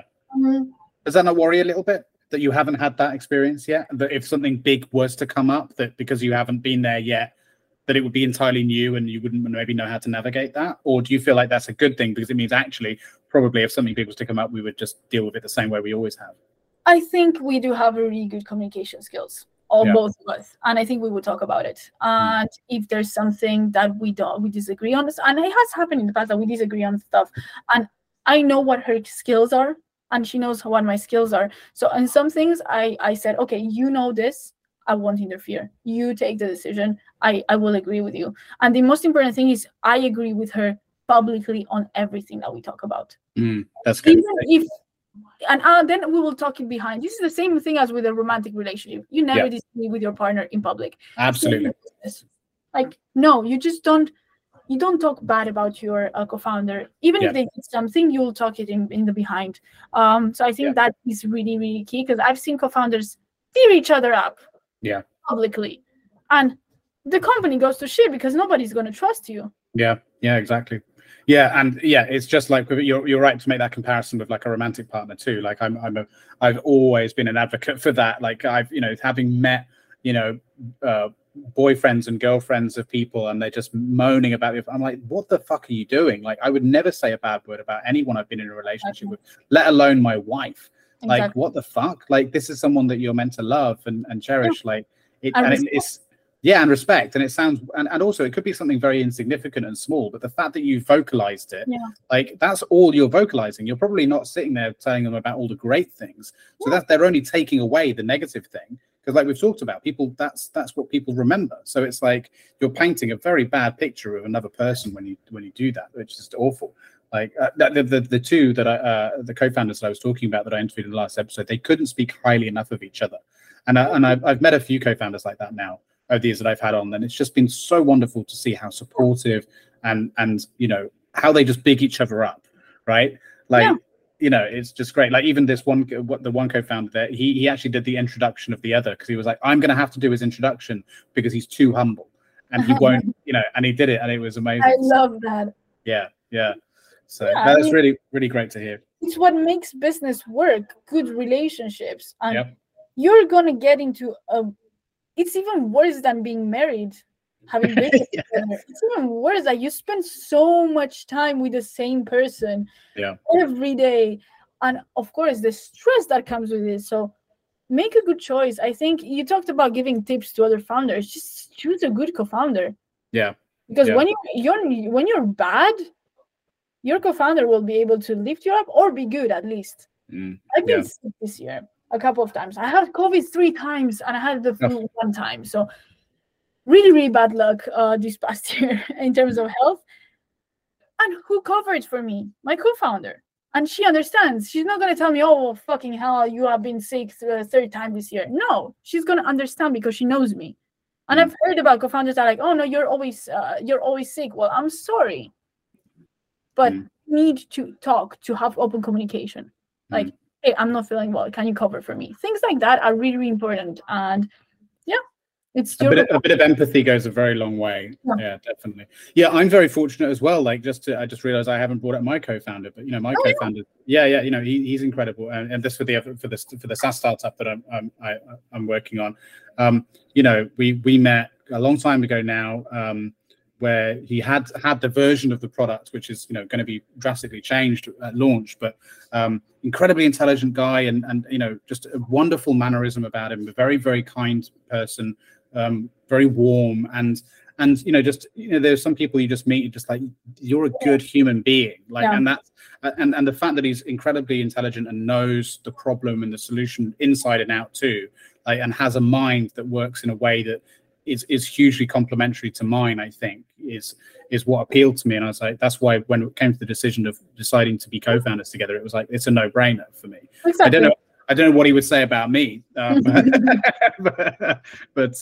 yeah, and and also I like to think that I'm quite an adaptable person, and I think that's a really important trait to have as a CEO. Going back to what we were talking about growing up with international students or going to school with a lot of people from different cultures, you learn to be adaptable. Yes. And not necessarily change your entire person, but at least cater different personalities and recognize that, maybe you need to take a bit more of a back seat in a social interaction, and maybe you need to be a bit more upfront and things like that. You can be a bit more of a social chameleon in things. And I think that helps too. Yes, 100%. Yeah. So you mentioned that question about what would it take for you guys to leave, right? So I'm curious now, if you were both, you and your co-founder, let's say in 2, 3, 4 years time, to get a great offer to buy the company, there's your exit opportunity. You've taken the company to where you wanted it to go. It's now, turning over billions or millions or whatever. And then you now get a great offer on the table and you both decide to take it. So I'm making the decision for you. Okay. What do you reckon would be next? Do you think you would both want to do something else together, maybe go out on your own? And obviously there's a lot of unknowns by that point. You might hate each other, I don't know, but let's assume the relationship's still great, right? What do you think? Would you both want to do this again, do you think? Or yes, 100%. Yeah. I say sometimes that I would never go back to startup, but I'm sure I will. I think we would take a break. Yeah. To use the product that we actually built, go travel several months, relax, see the world, experience new things. Well, you said there was a good cash, right? So we would use a bit of that cash to just give ourselves a tap in the back and just travel the world. I'm not saying together, but yeah, I think she mentions that a lot as well. She's like, I want to travel. And then, yes, I think we will do it all over again. We were discussing a lot of times about a fund. We don't really love how VCs work nowadays. We have found several VCs that are really, really aligned with what we think and our values, but most of them are not. So looking at VC investing and all of that in startups, I believe it will make us happy. Or if we have another good idea, why not start all over again? Yeah. Have you had any more ideas since? Yes, and I know them down in my phone. And then I forget about them because I know I wouldn't be able to do it. Yeah. At the same time. I have pages and pages of notes on my phone of random ideas. It just doesn't stop, does it? I think this is one thing that isn't talked about enough in entrepreneurialism as a whole, is that you don't just get ideas about your own company. You get ideas for like things that are just miles away. Like that's just the way that your brain is wired, right? Exactly. Yeah. I had ideas for completely enterprise focused, and I had ideas for consumers, but very targeted niche of consumers. And then I'm realizing, this idea is nice. If in 5 years, 10 years, whatever, I'm exiting ZIM, it still works out, why not? But the market is so fast. You get so many new things every day out in the market. And now I'm going to focus on telco and eSIM, and then we'll see what comes next. I would love to have a restaurant or something related to food. Oh, really? Interesting. I would love to. I know it's really, really hard. I wouldn't be cooking, so making that clear. But I would love to have anything related to food. Well, there's several things that you could do there, I'm sure, but probably a whole variety of things you could do there. But you mentioned about the VC thing. What is it that you think that you would do differently there? Like, what is it that's prompted that idea? So I'm not sure how much legal power we would have to make things differently. So first we would need to research on that, because every good founder, everybody wants to change the world, but does the world want to be changed as well? What we want is to get more support to startups, act as more of an accelerator that invests since day one, which I know there's many, but it's just I've gone through a couple of accelerators that literally changed my founder journey, and I would love to be able to do the same for startups. I would also like to focus on female founded startups. there's still a huge gap to be filled there. Mm. But yeah, we would have to research more on how we would be different. But I would like to get involved in a startup, not just give money and forget about it. Yeah. So to actually be the mother of unicorns. Exactly. Yeah. Well, it's interesting. You brought up the issue around female founders or the lack thereof. You're not the first person on this show to bring that up, and I'm curious because the last person who brought it up a couple of episodes back, she mentioned some data, and I pointed out that I think the problem with a lot of this data is that, if you have a pool, if you're looking at, I think it was the data specifically around how many female founders get funded, and it's an incredibly low number. But I was just sort of curious. Now, I play devil's advocate with these sort of things just to be certain. I think it's probably very clearly accurate and wrong, but could it be that perhaps it's just an indication, a proper representation of actually how many women are in the startup industry as a whole, right? So if there are already a small amount and the majority is just straight white men, well then the vast majority we're going to see funded are straight white men because there's more of them, and maybe that's an accurate amount actually that should get funded, right? I don't know, but I'm curious, like what are your feelings on because then we got into a bit of a conversation about it. I'm just curious, what were your feelings on the whole issue? Like, do you feel like there is some sort of suppression going on, or is it the case that maybe there's just not enough women as a whole, even entering the scope of being a founder? So definitely both. Right. There's not enough female founders. I think it's a circle. There's not enough female founders because there's not enough examples of successful female founders, and it goes like in a circle. When you go to a little girl, like, okay, tell me. Well, let's not say little, because I have little nephews and nieces, and they do not know about company founders. Somebody that's university, like, tell me your biggest motivational CEO, or like, tell me the name of the first CEO that comes to mind, or first founder. They'll go Mark Zuckerberg, Elon Musk, Jeff Bezos. Like, there's no female examples there, although there's been many females in leadership roles and founders that are well known in the market, but people do not know them. See, the people do not know them. So is the mirroring effect for sales. Like when you do sales, you kind of tend to mirror the other person to make them feel more comfortable. If a female doesn't see another female doing a job that they would like to do, maybe they're not going to risk doing it.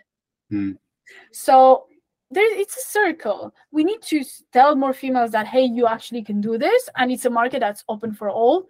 Also tell females that you don't only need to do female-focused products. You can also get into other industries such as, I don't know, enterprise or telco, like we did. Telco is dominated by male, and we still entered it, and we are fine. We survived. We're okay. We're not traumatized. So we need to showcase that we can do more stuff that is related to a whole bunch of new technologies and innovations.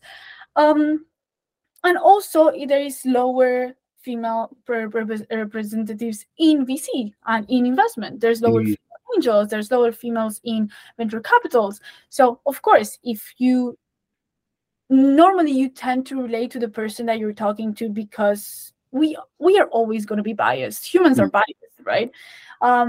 So a male will interact better with another male because they think there's a familiarity there.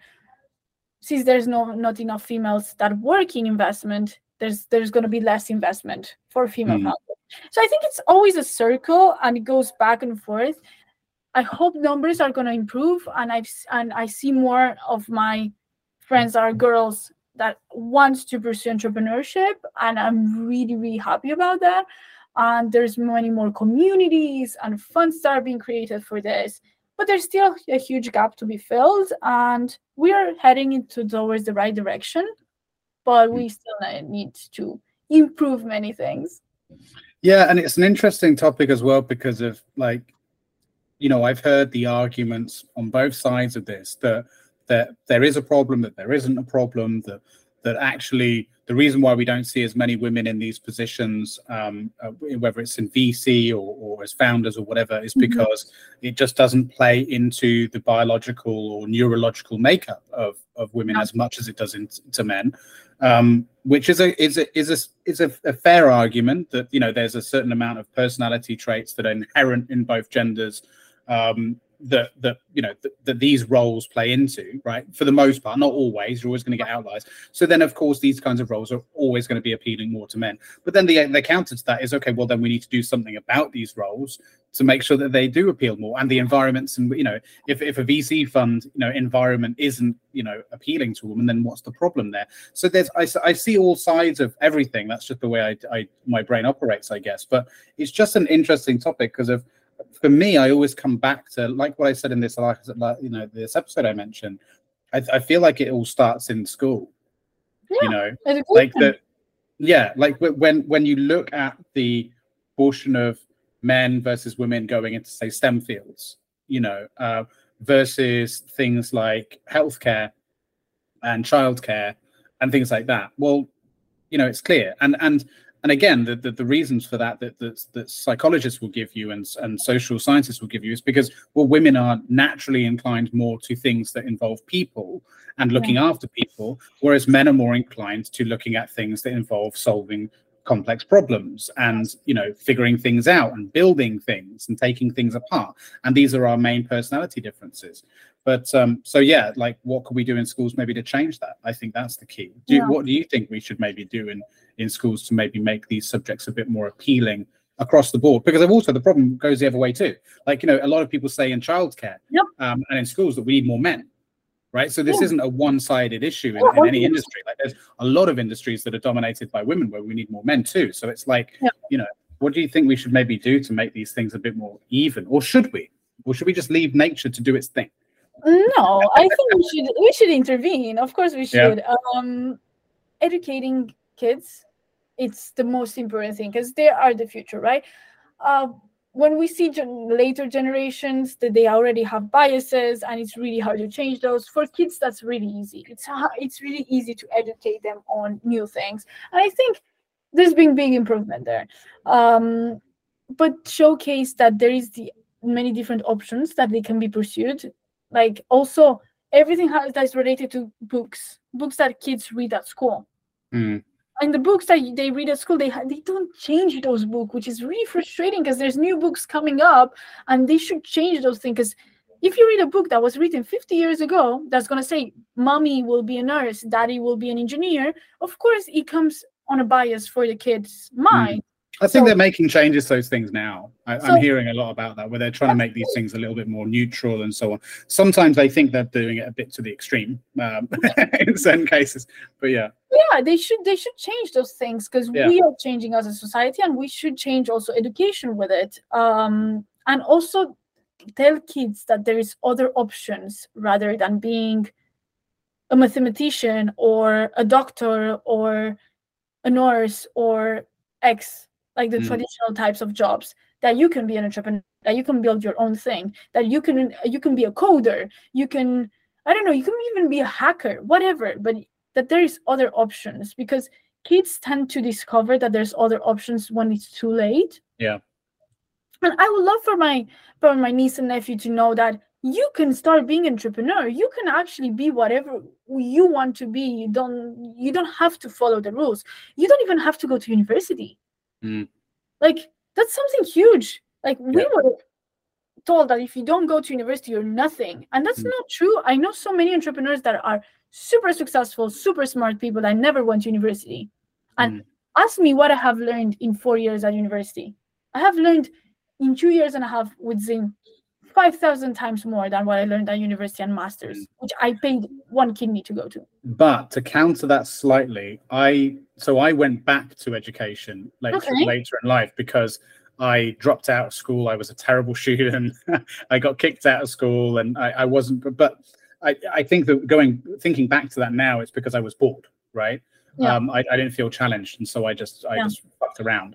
And then I went back to education and went back to university to do my degree later in life, and in fact did a lot of courses of all kinds. In fact, right now is the longest period of my adult life I haven't had something I was doing on the side educationally. I redid my GCSEs, I went to university, I did all of that, all home learning stuff. And one thing that I recognize that I personally believe is really important from the further education experience, so like college and university, is that it teaches you how to learn, right? That's right.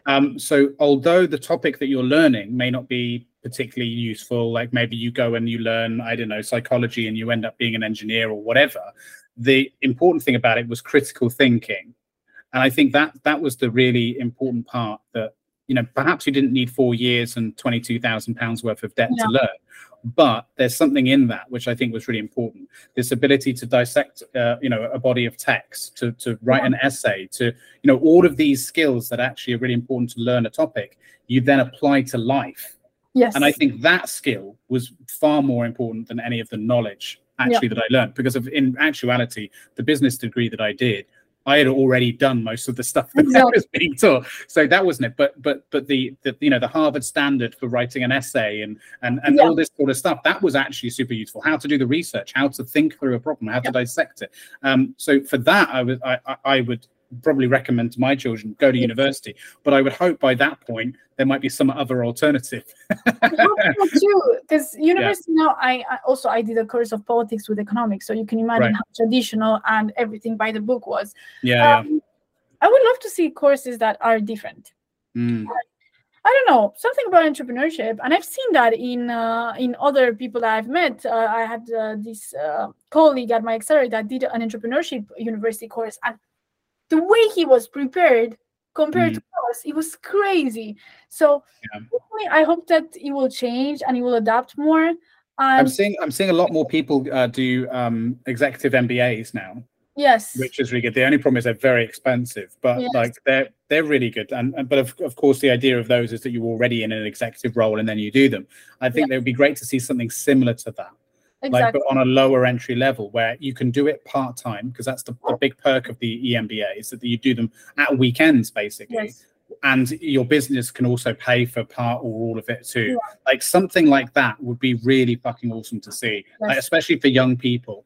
You know, because of one thing that I've noticed over the years working with startups too, is that startups breed more founders.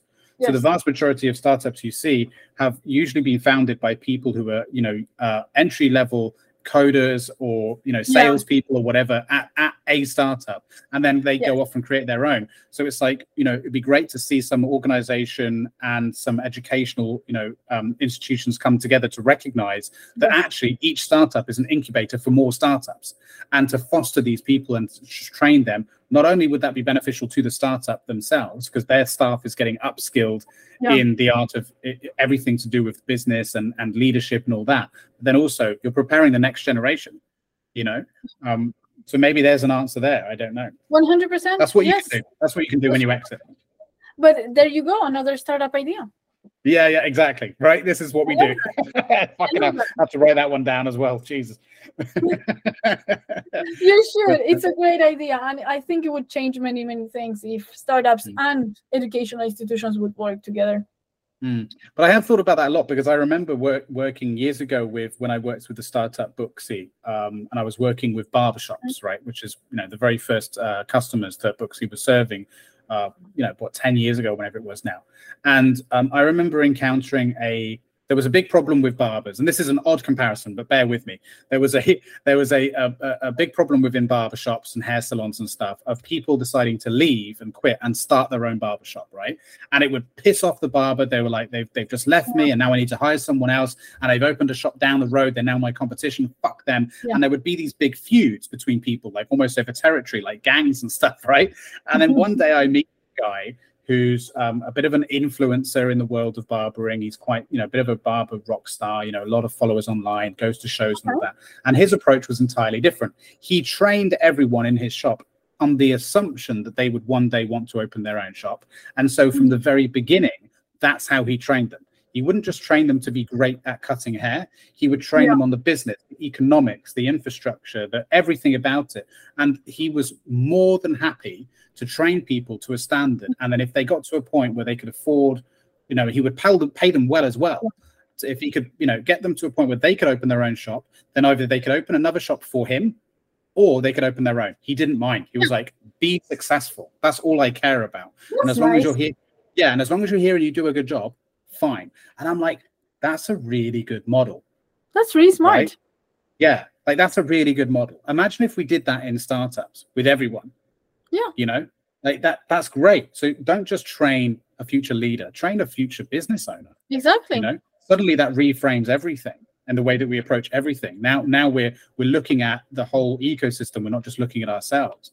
And I wonder if there's something to that could be replicated in what we do. That would be amazing. That sounds ideal. Yeah, a lot of work though. A lot of work and a lot of bureaucracy with the educational institutions. Yeah. Anyway, look, we're coming towards the end. So like I alluded to earlier, there is a little bit of a section I do at the end of it, which is to pick your brain on what you would say would maybe be some of your tips, just to like leave everyone who's listening with some ideas, maybe some key takeaways from you, things that you've learned. You've already given one, but maybe there's some more that you've thought about since. What would you say? Take it away. The mic is yours. What would you want to parting words of wisdom? Surround yourself with people that have the same mindset as you, business-wise. I mean, have a great team, build that great team, take the time to build that great team, because many people don't actually take the time because they're too focused on other stuff. The team is the most important thing at the beginning of the journey. Have a good co-founder, be able to trust them. I think that's really, really important. As we said, humor, take things with a pinch of salt. You're going to receive like 1,000 advices from everybody around you. I'm guilty of that too. But no, it's good. Take them, but internalize them and use what's useful for your business. Your business better than anybody else. Don't be scared of investors. Investors should be scared of you and how passionate you are and how ambitious you are. Make your investors are actually your friends. I mean, they gave you money for you to pursue your idea and your dreams. So you should be able to talk to them on one-on-one, not be afraid of what they're going to say. Because the money's already there. Now they need to support you. And I see a lot of startups that are like, I'm so afraid. I'm going to an investor meeting. No. Be relaxed. You need to definitely tell your investor what's going on. Be honest, be transparent, but don't be afraid of them. Because otherwise, this is not a good, it's really, really toxic. Yeah, so it's an imbalance of power in an interaction otherwise, yeah. Exactly. Trust your team, delegate. I was used to do everything myself, and once we started having a team, it was really hard to delegate, but it's really, really important because you cannot do everything. And I think that's really important lesson. Don't do everything. It's impossible. You're not going to be good at everything. I'm not good at marketing. I know this. I'm really shit at color picking. Somebody or brand strategist at some point, she was like, what do you prefer, this or this? And I said completely the opposite from everybody else in the team. And of course they didn't go with my thoughts because it was bullshit. So you know what you're good at, exploit that. You as a manager, I think manager doesn't mean you have to control people. What you have to do is identify their skills and exploit those skills. So if your skill is not on marketing, that's okay. You have a team that will be doing that for you. And it doesn't mean you're better or worse than them. It's just that it's not your thing. So don't do everything, because if you do everything, the company is going to go to shit because you're not going to be good at everything. Yeah, exactly. If you try and do everything, you'll do everything badly. Focus on doing some things really, really well. Yeah, good advice. I designed our first website. That was definitely not a good idea. But it's what you needed at the time, right? Exactly. And then when I got somebody actually designing our website, I realized that I'm not good at this. I'm not good at design. Yeah, I designed our first website, for example, the one that's live now for Observic. That's my design. I've got a bit of a background in design, but still I know. Well, but good. I know, so it's okay, but I know it's not going to be the one we're using forever, right? It's like we'll get some professionals in at some point. Which is great, because that's why you surround yourself with people that know what they're doing. Exactly. Yeah. And just briefly, one last question before I let you go. You mentioned about the importance of finding a really good co-founder. What about those people out there that are listening that are kind of very, very early on in their journey? They're solo, they've got the idea, they're maybe just building it out. There's always this question I get asked: should I find a co-founder? Because the advice out there seems to always be get a co-founder, get a co-founder. Do you think that's always the case? No. Depends on what you're building and your personality as well. Can you work with somebody else? Who can you work with? What personality do they need to have to complement you? Because you cannot be working towards the same thing. If you get somebody that's very similar to you, you might like clash on so many things. If you get somebody that's too different, you might not be able to take decisions. You need somebody that's complementary. And if you are a person that doesn't work well in a duo or a team, you should think about it before getting a co-founder. I know so many great founders that they're solo founders. It's not about you don't have to get a co-founder to please your investors. That's definitely not what should happen, because okay, you please your investors, but maybe you doomed your business forever. Yeah. You can still manage it with just some senior members of staff later down the road, maybe. Yeah. Exactly. Yeah. There's not always the need of a co-founder. Our business has so many different verticals that if I wouldn't have a co-founder, I would just work 24/7.